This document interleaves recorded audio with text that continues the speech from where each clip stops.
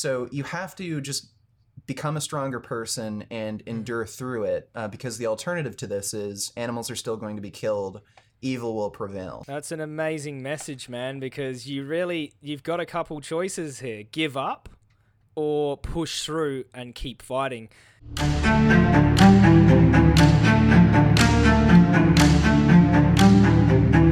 Welcome to this episode of the Carbstrong cast. Today I'm happy to be talking to a very well-known YouTuber, vegan and animal rights advocate, Richard from the YouTube channel Vegan Gains. Thanks for joining us, Richard. Hey, no problem. So let's start from the beginning. There's probably some people from my platform who don't know who you are and your work. So how did you go vegan? What was the driving force behind that? Where did it all begin? Yeah, so I went vegan 10 years ago now. It was right when I finished high school, and I had a friend at the time who linked a Gary Yourofsky speech on Facebook, and I'd heard of veganism before then. Like, I was just never actually introduced to the whole, like, ethical message. I didn't really understand it. I literally never even knew a vegan. So I just thought it was interesting. I decided to give it a watch, just so I can learn more about it. And then after watching that, I just had no reason to keep eating meat. Gary Yourofsky's an amazing speaker. He went over how it's like bad for your health, bad for the environment. It's just bad for society in general. There's no ethical justification to do it. It just horrifically just abuses, tortures, murders animals. So right then and there, I just decided to go vegan. Yeah, that's interesting. Gary has impacted a lot of people, and his speeches can be considered by some as abrasive and all of these things, but the message is so strong and powerful and direct. Was there anything in particular in his speech that hit you, or was it the whole speech in its entirety? Definitely the ethical side hit me the hardest. When I initially went vegan, I've said this before in one of my earliest videos, the main driving factor was still the health issue, but what stuck me to the whole lifestyle was the ethics. Just because it wasn't my primary focus at the time, that doesn't mean it wasn't still important to me. Because I was super into health, fitness, and when I found out that it's terrible for your heart health, it might even negatively impact sports performance in some ways. That's what really made me want to try the diet. But what made me stick to it was knowing, okay, look, even if this isn't the best thing for me, even if it turns out that I lose a bit of strength or something, I don't think I'm going to go back to eating meat just because how bad I know it is, ethically. But things have changed since then. It didn't take too long, just maybe a couple of years where ethics was my main focus, just maturing a bit, kind of getting better perspective on the world, my place in it. Yeah, I think if you have one at the exclusion of the other, like health with the exclusion of the ethics, that's where you see people falling off the wagon and going, well, there are ways you can be all-round healthy and still include some animal products. But when you've got that ethical foundation, that actually doesn't just make vegans, that makes animal rights activists and vocal vegans, people who are speaking up against this injustice. And that's what I want to ask you. How did you go from, someone who watched Gary's speech, a younger sort of guy, to being a voice for the animals with a massive platform? Where did that start? So, at first I just talked to my friends about it, and actually a few of my friends went vegan. I think I convinced 3 friends to go vegan. And then I just got more involved on YouTube. I didn't start a channel yet, but I'd just watch fitness content, and then I'd see them promoting meat and a lot of animal products, and then I just argue in the comment section, and then I just get swarmed by morons telling me you don't know what the hell you're talking about, you're an idiot. And then I just got fed up with it to the point where I just had to make a YouTube channel. So yeah. So the motivation was the misinformation people were spreading, and you know, you had sort of a desire to debunk a lot of this nonsense. Was the ethical sort of thing a part of it too? Animals are being tortured and killed as well. There's multiple levels to that. Obviously the misinformation is a problem for me, but I also see it as an ethical issue. I don't like lies being spread no matter what it is. So that was also a big ethical part for me. Just the fact that it's untrue and like it is just lies. It's not Yeah. even misinformation. It's people just lying. And yeah, also it's just annoying that people are spreading these lies that end up harming animals. Yeah, so like your channel blew up fast. It was one of the fastest growing channels in like of its time kind of thing. From what I knew, it started Yeah, blowing up really fast at the start.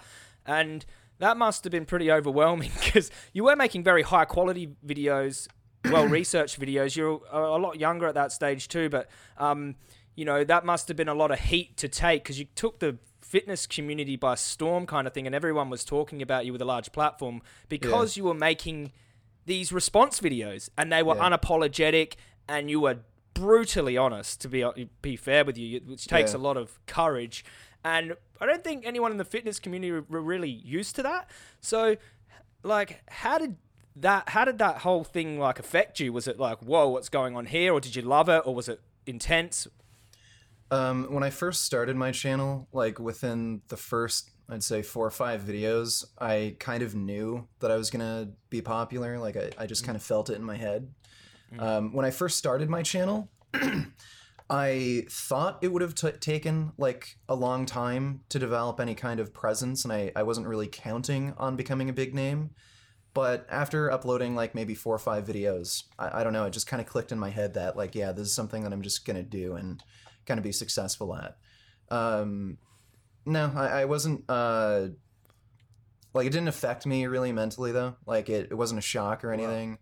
Um, I grew up in a pretty intense household where like fighting with my parents and everything every day, and I grew up in a hockey family. Like for any Canadians, like you kind of understand how crazy like hockey parents and all that Yep. is. So yeah, just dealing with online hate, like people calling me an idiot thousands of times.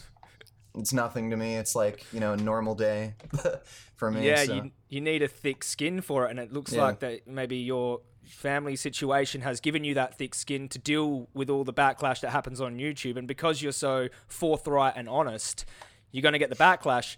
But you could also argue that if you weren't forthright and honest and unapologetic and controversial, you wouldn't have developed your platform so fast. So the kind of yeah, knock-on effect of that was positive yeah. in many ways.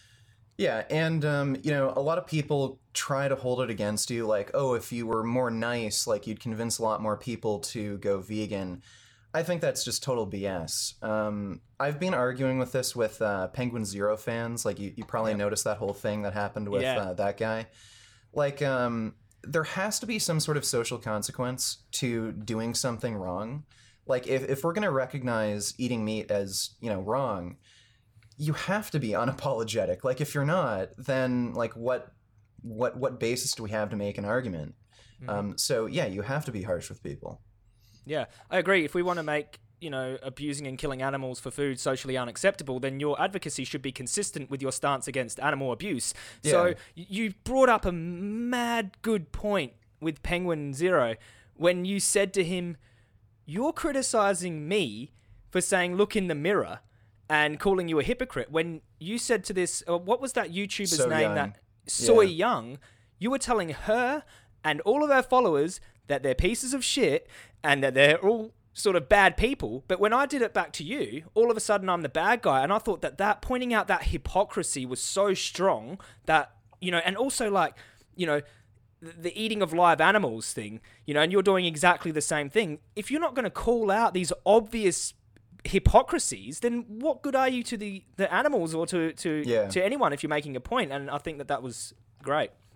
Yeah. And like regardless of how the message is sent across, I think if you're making sense, if what you're saying is sound, ultimately that's all that's going to matter. People who are going to latch on to, oh, you're too mean, you're rude, you're hostile, aggressive, I don't think any way you send them the message they're gonna go vegan, because they're just latching onto whatever excuse they can. Mm-hmm. Reasonable people with a good character, they're going to look at information and then make the right judgment on it. And those people who make those complaints like, oh, vegans are too mean, clearly they don't have the strength of character to make, good judgments. And also, like, what you did do with the Penguin Zero is that you complimented him for calling out animal abuse for 75% of the video. Like, the start of the video was like, Yeah. it's really good to see big YouTubers, calling out this animal abuse. But Yeah. if you're going to, there was a balance there. Yeah. So I think it's unfair to take that one part, which is calling out an obvious hypocrisy, and then not look at the whole spectrum of what you were saying. So I think like this tactic of calling out public figures and making response videos has been hugely effective, especially for your advocacy, yeah? Yeah, definitely. Now, from what I've seen with your videos, I've been following you for a long time, and from the earliest videos that you made, I always knew that you were going to make it big, because you are very high functioning and you've got a really good knack of retaining information, and especially health research. So are you like self-taught, or does your brain actually function at a sort of higher rate for you to process and present that information so coherently? Yeah, like I did basically, I am self-taught essentially. I've like done all my own research. Like I never went to school for any of this. I just only graduated high school. And yeah, like the way my brain works, I think it does just kind of function differently than most people. Like when I make a video, I actually have the entire script written out in my head with all the characters and everything and how it's going to flow. So I have a good ability to just retain information, and I just like instantly know how I'm going to use it, how I'm going to just construct my arguments. So I think I just have a natural talent for that sort of thing. Yeah, it's impressive. And the way you taught yourself to read like some of the the numbers in research and percentages, and so these things that people go to university and you get degrees to read and learn, like you're debating PhDs and you're destroying them using the research, which I think is really impressive for someone without that type of formal education. So from an ethical perspective, like, why is veganism so strong to defend, so easy to defend, and why is it so strong from an ethical perspective? Well, everyone essentially more or less shares the same ethical beliefs when it comes to humans. I think, like, unless you're a psychopath, maybe. Yeah. We all agree, it's wrong to murder people, it's wrong to rape people, enslave people. So since animals, they share the same basic traits that we share, like sentience, intelligence, they can think, feel love, joy, pain, suffering. It's really easy to argue for animal rights from that perspective. And you're probably familiar with Name the Trait. So Yeah. I think Isaac's Name the Trait is just a perfect argument, essentially, for anybody who's trying to argue that animals shouldn't have the same basic rights as humans that protects them from murder, rape, slavery. So I think that's why the argument for veganism is so strong. It's just that they're so similar to us that you can't really find any reasonable justification to treat them so differently. Yeah. And the justifications people do use, do you find there's a running theme? Like, what are some of the common ones? I know intelligence, you said, is one, but people might say, well, obviously a cow isn't as intelligent as, a large, percentage of human beings. And then they might say, well, they're not part of our species. They don't contribute to society. What are some of the running themes that you see? And if you quickly could answer them, that'd be good for people listening too. Yeah, I mean, a lot of people don't really understand the difference between sentience and intelligence. So I guess when you're talking to normies, they kind of tend to conflate the two. And then they just basically rely on the intelligence argument. But intelligence in any species, there's a spectrum. There's going to be a bell curve. So, like, you can find humans that are just as intelligent as a cow, and you can find some cows that are like fairly intelligent, like obviously not as smartest human. So it's just a strange argument to rely on when intelligence is on a spectrum within our own species. So that's a common thing that I see. But really what all of this comes down to really is tribalism, essentially. I've talked a bit about this when I made a video about destiny. Humans are just very tribal. Like, we primarily care about our own species first, and people who aren't really socialized with animals all that well, like they haven't really spent, like, even I think a lot of these people who come up with these arguments, I don't think they've really ever had like family pets even. So I just think they end up just not caring about animals just because they haven't been socialized. And then there's this tribal mentality where we're the only thing that matters. Everything outside of our in-group, like, who really cares? I think that's the most common trend that I really see. But, then when you run name the trait on them, it all falls flat. Like, they have no argument. So let's just run through name the trait for people who don't know what that is. Yeah, so I'm paraphrasing a bit, but essentially it's a challenge, and it challenges somebody to name a trait that is lacking in animals that, if also lacking in a human being, would justify treating a human being the same way they treat an animal. So, for example, like if you ask somebody, okay, well, can you name a trait that's missing in an animal that would justify killing them, but would also justify killing a human? If a human was missing that trait, they might give the trait intelligence, and then you just say, okay, well, if a human was as unintelligent as, say, a pig, a cow, a chicken, would it be okay to kill that human being? Most people will end up saying no, so then that ends up being a contradiction. Yeah. Yeah, and then if they bite the bullet, they're saying, okay, so you're in favor of taking away human rights. Yeah, it's a little crazy. It's like the marginal case argument in a way where, like, that especially there are marginal case humans with, mental handicaps, and we still offer them rights, and we might treat them a little differently, but we still offer them fundamental rights. I think what people might get a little bit mixed up with is that are you guys really asking for equal treatment of animals? But really, we're asking for equal kind of moral consideration of animals, isn't it? We don't want animals to be treated in the exact same way humans are in every way, and we don't think that they're equal to us in every way. So I think that's where they start, butting heads with us. But when we sort of get them to narrow down what we have in common, and that's what sort of should stop them from having their rights taken away as well, I guess. Yeah, like, we're not arguing for giving pigs a right to vote. That's just kind of ridiculous. But there are commonalities between humans and animals where they should have at least some of the same rights. And I think they should have the right to not be abused, mistreated, or murdered. Yeah, it's very, very simple. And I guess sometimes you're just rubbing your hands when people drop these, justifications that you've heard a million times because they're so easy to sort of debunk. I saw that you did a few debates with some Penguin fans after that controversy, and two of them actually went vegan.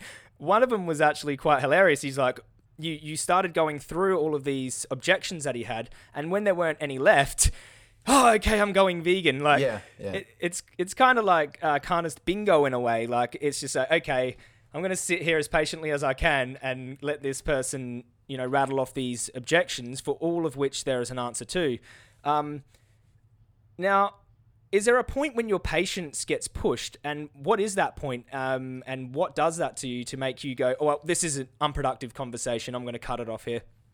The only thing that will just, like, make my patience just go away, and where I start, like, flipping out or just, ending the conversation, it's when they're just dishonest and start lying. The one debate with the Penguin Zero fan, the guy was just deliberately dishonest, and every time that he was backed into a corner in the debate where, we pulled up a contradiction with when we ran Name the Trade, he tried to deny that there was a contradiction, even though we'd run through it multiple times and I'd, like, carefully explained to him. Then when he couldn't, like, try to deny that there was a contradiction, he tried to change the topic and, just break off into these red herrings. And then, when I wouldn't let him do any of this, he just ended up saying, well, I don't care. So the guy was just being deliberately dishonest, and, I just said F you, just ended the debate. And what's funny is, after the debate, I actually, I linked this in a pinned comment in that debate. He admitted to me in private that he was wrong, that he contradicted himself, and that there was no justification to eat animals. So the guy just wasted my time. I think maybe he was what people can do if they're in a public arena is try to save face and be dishonest to win the debate in public. But then when what you say sinks in and there's no sort of audience, they're happy to admit defeat kind of thing. It's happened to me a couple of times. And maybe that's what it was. But I guess that's frustrating because if they're not going to have an honest discussion about it, then what are they doing sitting there? Are you fighting just to win the debate? I heard a really good thing. It's like when you have a debate, it's not usually to convince the other person, it's to convince the audience watching, and you have a large audience watching, and they can make up their own minds at who was being honest and whose arguments were more sound. Yeah, absolutely. I've gotten better. Like, I think some of my earlier debates, I just flipped my lid like a little too quickly, but now, when people are at least giving me arguments and the conversation is moving along and they're being relatively honest, like, I don't mind. I stay calm. But when they start being dishonest and just flat out lying to me, that's when my patience runs thin. Yeah, I've noticed that you like, from what people say and how you actually act, they're so different because you are a lot calmer than what people say.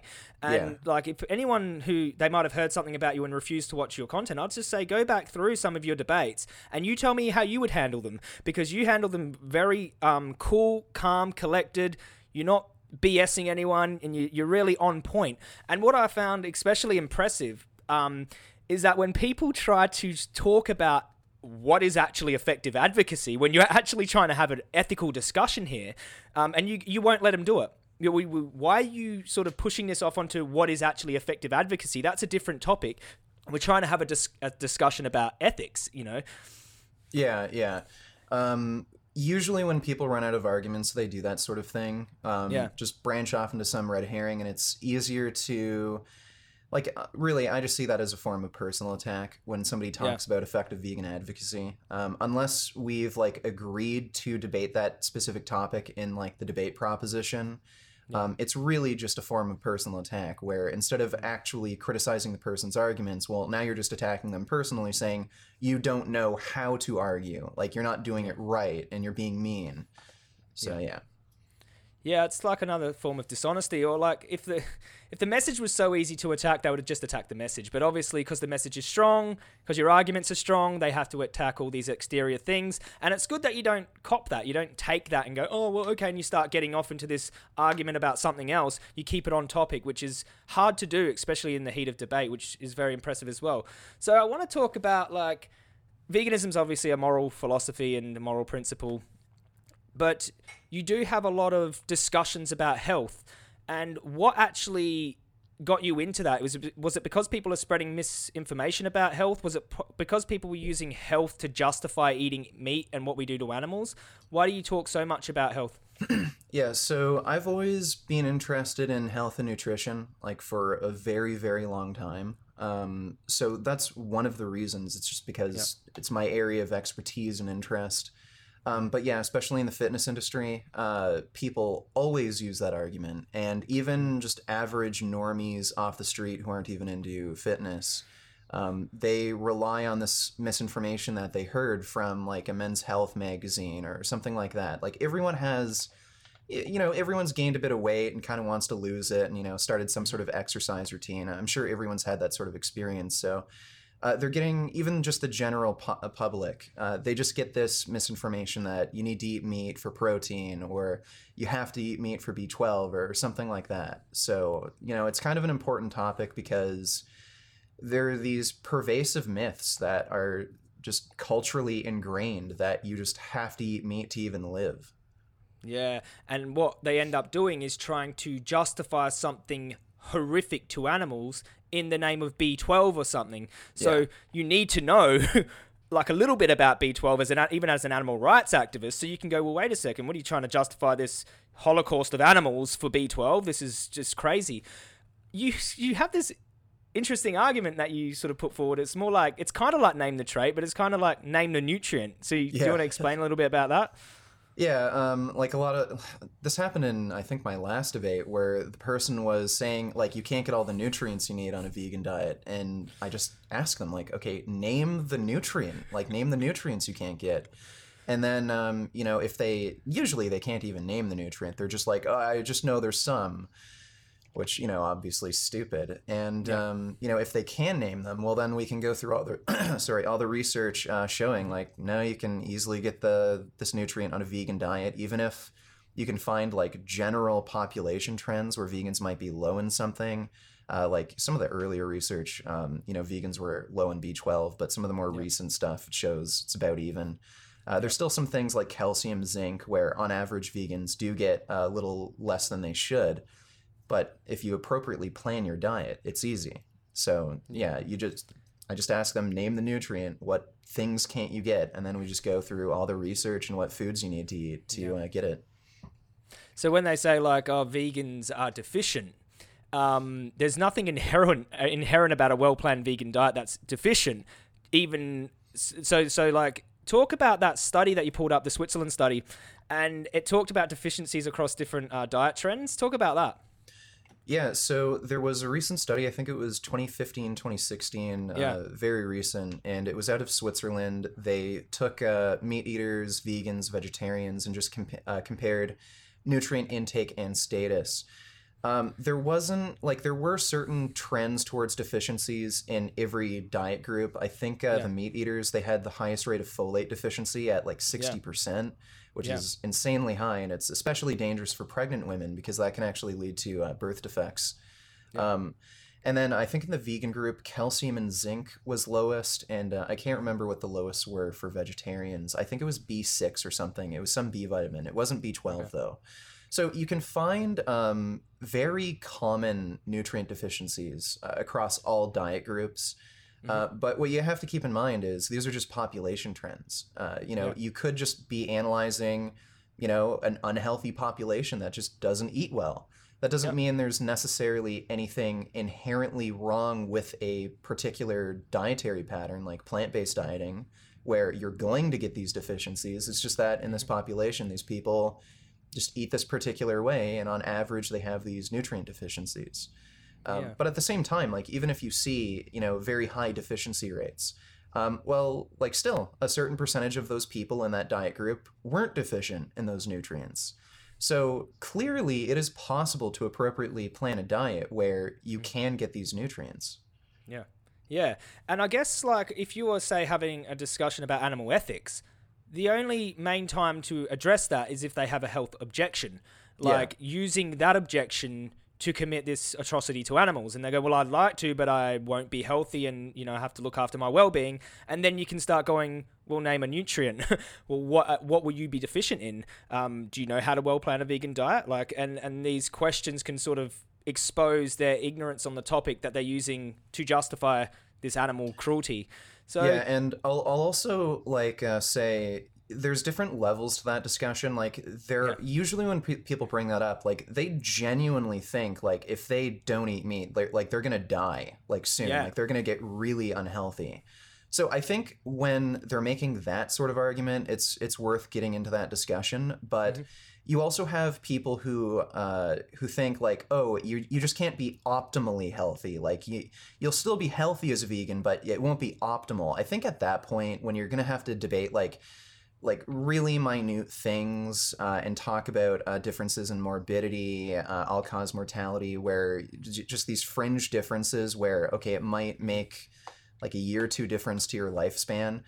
It's not worth getting into that debate if the main focus is ethics, because look, you can't justify like murdering thousands of animals in your lifetime just so you can live an extra year.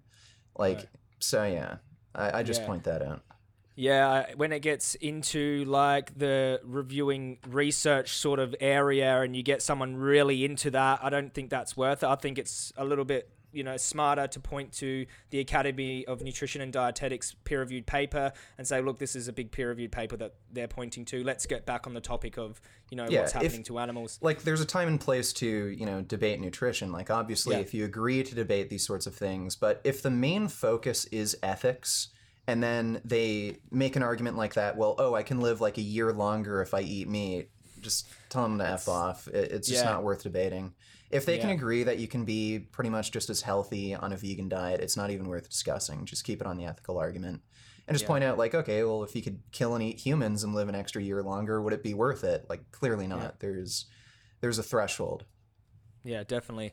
I agree. And you have a lot of nutrition debates, which are very impressive to watch, and it's way outside of my realm. But obviously, I'm focusing more on what the animals are going through. But I do think it's important to have a simple understanding of these things. So when people say, like, you know, you need cholesterol or something, and you can only find that in animals, and you can say, well, no, you don't. You produce your own cholesterol. Like, you need to know that those type of simple things. So having an understanding of basic nutrition is good, even as an animal rights activist.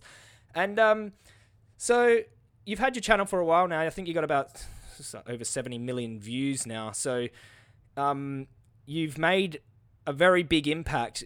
I mean, no one can dispute that. And I'm sure you've had a lot of messages from people. So what are some of the impacts that you've made that you're proud of, or that you've seen happen? Have you influenced influencers? Have you influenced lots of people? Are they messaging you saying thanks Vegan Gains? Or Yeah, I have actually received a lot of messages from people who've had issues with depression, and like they're actually near suicide, and they actually thanked me for making like good educational content, funny videos. Like that's the like probably the messages that surprised me the most, where I've like actually convinced people not to kill themselves. So I'm pretty proud of that. I think I have kind of like it wasn't really talked about much in the fitness industry, like plant-based dieting, before I came on YouTube. So it's definitely become more of a topic of discussion, and I think a lot of people are eating more plant-based on on fitness YouTube now that I've kind of brought up the discussion. So I'm also proud of that. Yeah, you've influenced, and the fitness community on YouTube is like one of the biggest. It's huge. It's a very huge demographic that you know punched your way through and into there and got in everyone's heads, and it's quite amazing. But you dispelled a lot of myths as well, and you got people to start questioning things, and that's important. That's how activism works. You know, you created discussion, right? Sometimes it was disruptive, and you got people questioning these things, and you went through and educated them all. I mean, what is, you know, you could argue little things about your character and the way you went about it sometimes, and you know, insulting this and all of these things. But you were creating the perfect, you know, sort of place for this discussion to happen, and people could try to start debunking you. They'd look into it and find out that what you're saying is true, and that's how it works. So that's why I tell people, like, look, everyone's got their own character. You know, some people are a bit more harder than others. Some people are a bit more softly spoken. Some of the philosophers, some are, you know, in other areas different. But as long as your message is true, verifiable, that's the main thing that counts. Yeah. I wouldn't get so hung up on how you're spreading the message exactly. Like, as long as you're not, I don't know, shooting people or something, like committing acts of terrorism. Yeah. I don't think there's really any wrong ways to spread the message. Like, you know, different strokes for different folks. You know, I appeal to a certain demographic. You appeal to a certain demographic. So I wouldn't get too hung up on being concerned with appealing to the most amount of people. I think when you do that, you appeal to the least. Yeah, I agree. We have this theory where, like, if you dilute the message to reach a larger audience, say in the millions, but it's a very surface level message, then you're going to be less effective on average. But if you reach a smaller audience with a very strong message, a very motivational message, you know, one that makes them feel accountable, then you're going to be more effective on average. So I think diluting the message or changing the message or compromising on the message is a bad thing to do, because then you've educated all these people with the wrong idea of what veganism is. And that's when you get people falling off veganism, making videos, I'm not vegan anymore, when they weren't even practicing vegans to begin with. Yeah. So let's talk about, you're in quarantine right now. Everyone's in quarantine. I haven't seen it really impact what you do, but there's a lot of animal rights activists who are used to being on the streets and stuff. They can't do their method of activism. Now, do you think social media is a key player in, you know, long-term animal rights activism and to reach larger audience? Obviously, it has been for you. Like, what advice would you give to people who are in quarantine right now and how they can make an impact from home? Well, you can start your own like animal rights pages. Like I know a lot of activists, even though they primarily do IRL activism, most of them still have like Facebook or Instagram. So you know, you can either just do activism on your personal account, or you can even just make your own sort of public page, specifically for activism. And like really, the best way to do it is to find like these big names, like celebrities, social media personalities, and start a discussion with these people or their fan base. I think that's the most effective way to actually get attention and draw attention to these issues. Like if I were to have started my YouTube channel and only talked about veganism but not actually involve anyone's name into it, like not talk about celebrities or big personalities, I don't think it would get nearly as much attention. So you have to seek attention for these things because, the general person, they're not actually looking for that information. So you kind of have to bring it to them. Yeah. Yeah. I agree with you. I haven't seen anything really more effective because even though some of your, like just using penguins as an example here, they had like some of these, the like to dislike ratio was so out. They all just came to dislike the video, but the video was completely logically sound, and your arguments were strong, and and you were quite moderate in those videos, from my opinion.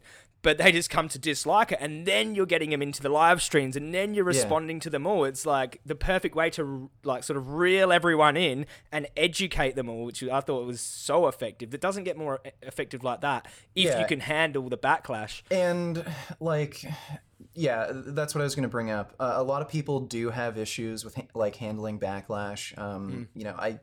I'm kind of weird. I've always kind of been an attention-seeking sort of person. But, your average person, they're a little more private. They don't like that much, attention drawn to them. Don't get kind of overwhelmed. Like, most of these people are, like, 10, 15-year-olds. Like, I've received a few death threats from them. Like, I know a lot of people who, like, quit social media after they receive death threats like that. Like, look, a 10-year-old who lives in Denmark isn't going to fly over and murder your whole family.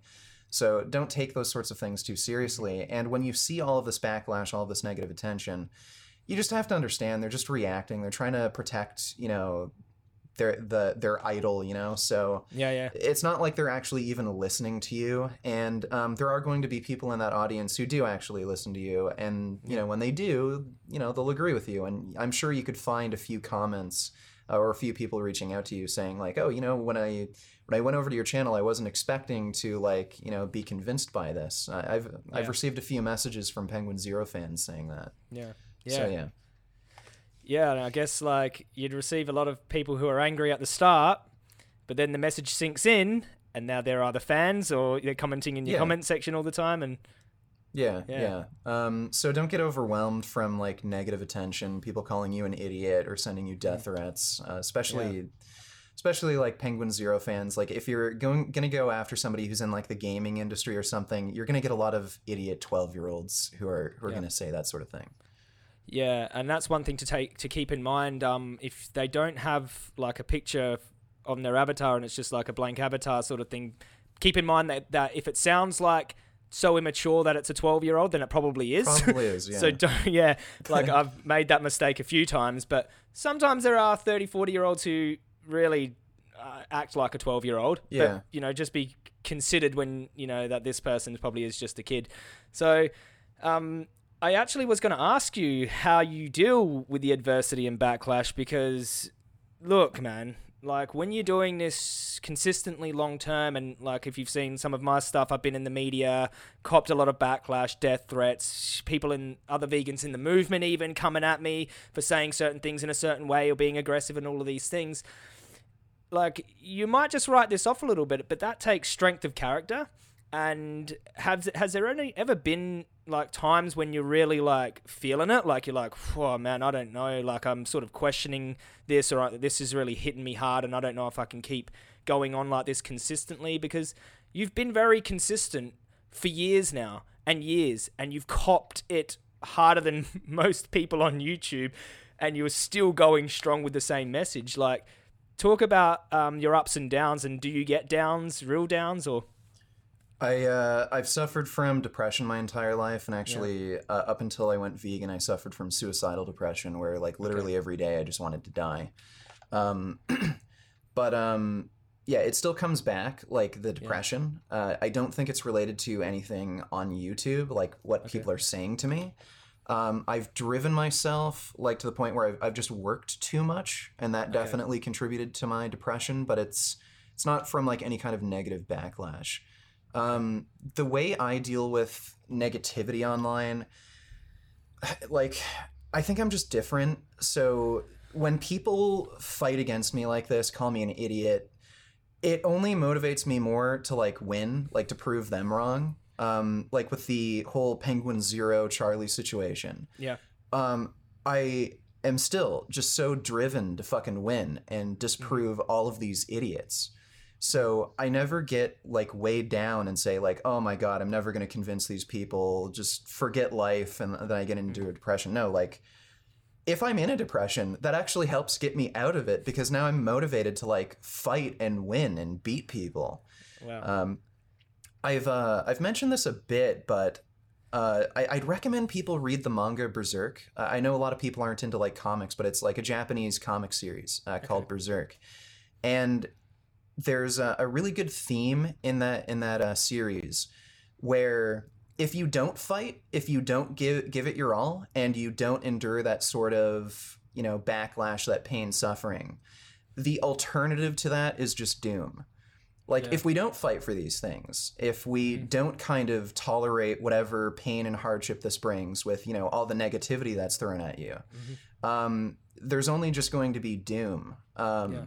So you have to just become a stronger person and Mm-hmm. endure through it, because the alternative to this is animals are still going to be killed, evil will prevail. So you just have Mm-hmm. to be stronger and just learn to enjoy the fight and just Yeah. keep fighting, and then eventually, over time, you won't have to have this fight anymore. Yeah. That's an amazing message, man, because you've got a couple choices here. Give up or push through and keep fighting. And everyone has their own way to motivate themselves to do that. But when you're looking at the victims of the animal victims, and if you give up at this stage and you got this far, then you'll live the rest of your life in regret, kind of thing.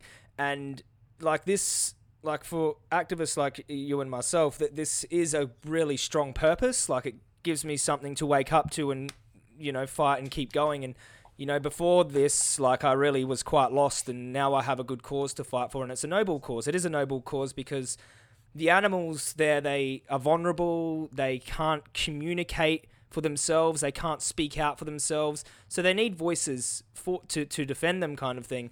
And they need strong people to defend them.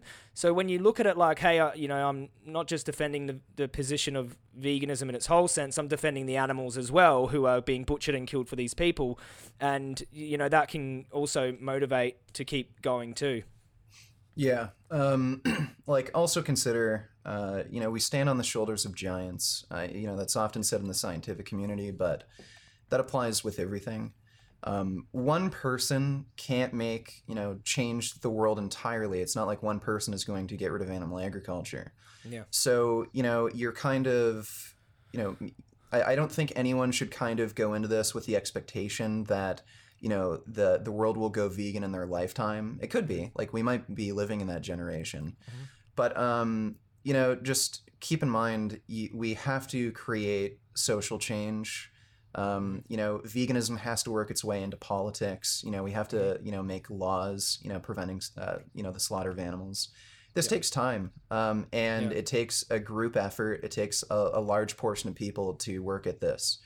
So I know it's easy to like get down, especially when you're getting all this negative backlash, but Mm-hmm. you're part of a movement that is creating change, and things Yeah. are slowly but surely going to get better. And if you give up at this, again, the alternative is worse than, Yeah. whatever sort of hardship you have to go through to fight for this. The alternative is animals still get tortured and killed. Yeah.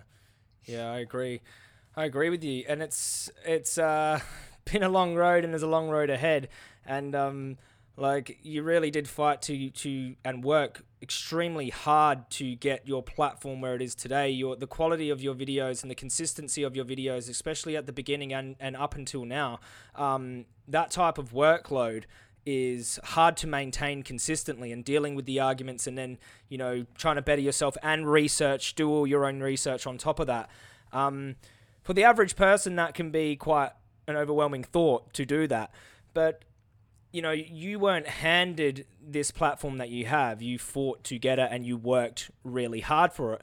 How many hours were you working, or have you worked to get to where you've got? Well, in the beginning, for the first few years, that was pretty much all I friggin' did. Again, that caused me to spiral in and out of depression for a long time. Even after I met Jasmine, she kind of helped me have more of a personal life, basically. Yeah. And I think I've gotten better with kind of managing work and personal life. It's still a bit hard just because, it's important to me and I'm pretty driven. But especially at first, especially since I didn't really know how to do a lot of technical things, the equipment I'm using and everything. I've just gotten better at using it and, managing my time. But I'd say at first, it was more than just a full-time job. Probably 70, 80-hour work weeks would be kind of a norm, sometimes more, depending on what videos I'm working on. Yeah. Wow.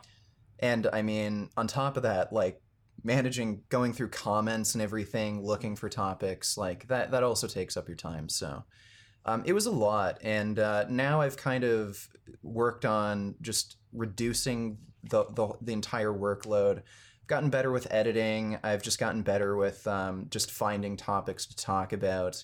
I've gotten so good at just making videos that I don't even have to write out scripts or plan anything anymore. I can just start filming right away. And I've already I have the whole script and everything written out in my head.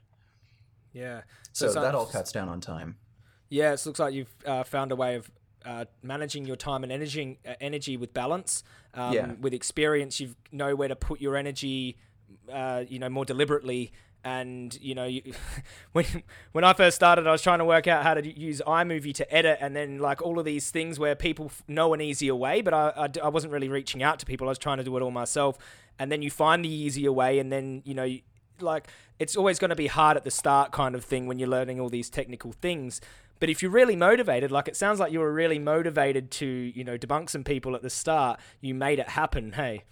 Yeah. I will say this though, managing time and learning a lot of technical skills and especially if you're going to work on YouTube, this might not be an issue with IRL activism, but if you're going to commit to doing something on social media, it really, really is important to understand these technical skills and what kind of equipment you really need.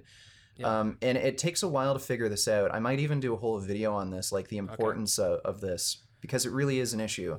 When I first started, I only had a camera, so that was the only filming equipment I had, and a microphone. But now I have a camera, a field monitor. I can actually look at what I'm doing. The camera I have, it has a really good autofocus, so I don't even have to adjust the focus. There's so many things that I have now where I can just go and start filming, whereas before I had to tinker around for 30, 40 minutes to get everything set up. So now I have a filming space where my camera is always in the same position. I have a monitor where I can look at everything. I can see how I'm framed in the shot. Everything is set up in a way where I can just get to filming and I don't have to mess around with anything. So it weighs down on you, and I've seen this happen to Gary Yourofsky where I think he just didn't manage his time properly, where he would just argue with fucking everyone endlessly, nonstop, until they gave up. Yeah. It might be a different field, whereas he mainly did IRL stuff and I'm doing internet stuff, but it's the same sort of principle where if you waste your time on these things that aren't so important, you're going to burn yourself out. And I've run into that issue, and I found a way to set up my camera, filming equipment, and the whole video production is streamlined in a way where I'm only doing things that matter. I have a lot more free time, and I'm not getting stressed out on little insignificant things that don't matter. So it's important. I think social media single-handedly brought down Gary Yourofsky and burnt him out, because he was doing speeches in real life at schools, and he would have a hour speech with a hour Q&A, and he was getting the same arguments in that Q&A, and then he might come back home and answer emails all day, and he was really, but then when he started posting online, that's when he got exposed to so many different, people and opinions and, hatred and things like that. And he's such a passionate guy that he would get in on it with everyone. And, after a few years of being online, this is when he really started to burn out. And he was doing this for years and years and years, but that online arena can be so taxing that you find yourself thinking and running over all these things in your mind when you're trying to sleep, and oh my god, that guy said that, I'm gonna, it's like your mind doesn't rest from social media. You're either editing, you're making a video, you're looking how it went on YouTube and the comment section and what's going on here and here and here, and being exposed to so many different opinions. Like, let's just say you make a video a little bit off the mark, maybe, or maybe I said that in a debate, a little bit off the mark, and then you get 100 people slating you, slamming you, and trying to bring you down. If you're not a strong guy like you, Vegan Gains, that can weigh down on you, and then you're thinking about it all night, you're not sleeping, it's affecting your relationships, and, so I think this is a very important thing for people to know when they get on social media, is where to manage their energy, what to use their time on to get effective at, the equipment and what they're, if let's just say Gary, right, he made a video, put it up on YouTube, his message is out there, he sat back and didn't get involved with all the riffraff in the comments and stuff, that would have preserved, his mental state to the point where he could have pushed on and been, reached another few million on social media. So let's hope that maybe after arrest, he's been uploading again on his YouTube channel, that if he stays off of Facebook and all of those things and just uploads on YouTube and leaves the comments to themselves, that maybe he can progress. Yeah, and I've done that sort of thing too, where I'd work all day, upload a video, and then just obsessively look through comments and argue with people. Like, it's fine to do that, but kind of give yourself a time limit, and also just learn to pick out people who are maybe receptive. Yeah. If you see somebody who leaves a comment, plants can feel pain though, just explain to them, okay, well, plants can't feel pain, they're sentient, that's why I care about animals, not plants. And then if they keep arguing with you on this topic, are you really going to waste, 20 minutes arguing with somebody who thinks plants can feel pain? Just forget about it. Maybe if you see a comment where somebody says, I'm kind of interested in veganism, but what about milk or eggs? Is that bad? Well, clearly that's somebody you should actually spend your time with, and it's productive.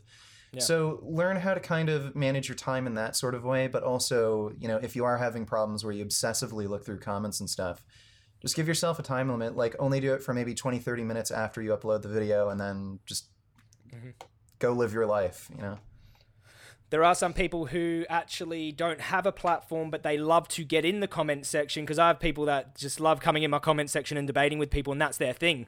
If that's just your thing, then go for it and get in the comment section and get in my comment section and defend the animals in there.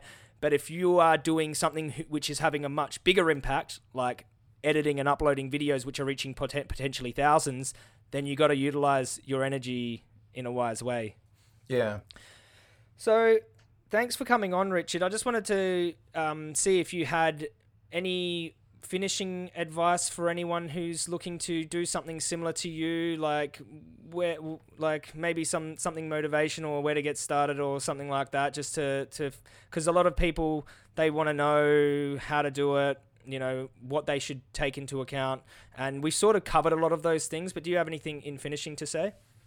Yeah, sure. If you're if you're vegan and you want to get into activism, you can do it in any way. You don't have to do it on social media. Yeah. Right now with the coronavirus, that's sort of your only option right now. Yeah. And for the foreseeable future, gathering in large groups might be a problem. So I'd say now would probably be a better time to kind of get involved in online activism. If you want to do it, a lot of people are kind of afraid of putting their face on camera, they're kind of camera shy. Yeah. Just get over it. There are dudes like Frank Tufano, I've made so many videos on that moron. If somebody like him, who's just a crazy idiot, he's making a living online. Just spreading stupid crap, telling people broccoli is bad for you, Wi-Fi and microwaves are going to kill you. He's making a living online, and he has a big following. Yeah. If he can do it, it might be worth a shot. You can do vegan activism, you can reach a wide audience, if you put some time and effort into it. So it's worth a try, because if idiots like this, Sverige, a guy who literally went on a mass stabbing, thinks the earth is flat, these people actually have following. So I'm sure somebody with a more reasonable message, I'm sure you have a chance of reaching a large audience. So it's worth just getting into and trying. Other than that, just don't get too obsessed with social media. Make sure you have a private life. Make sure you don't spend too much time looking at comments and obsessing over negativity. Just say what you think is important to say, and then try not to get sucked into dealing with idiots too much. And I'd say that would be my best advice for that. Thanks, mate. And I just want to say, keep up the impressive work. You're a very powerful voice in the movement for the demographic that you reach, and you have done a lot of work, and you deserve a lot more credit for that. So thank you again for coming on, Richard, and I hope everyone enjoys this podcast. Yeah, no problem. Thanks for having me on.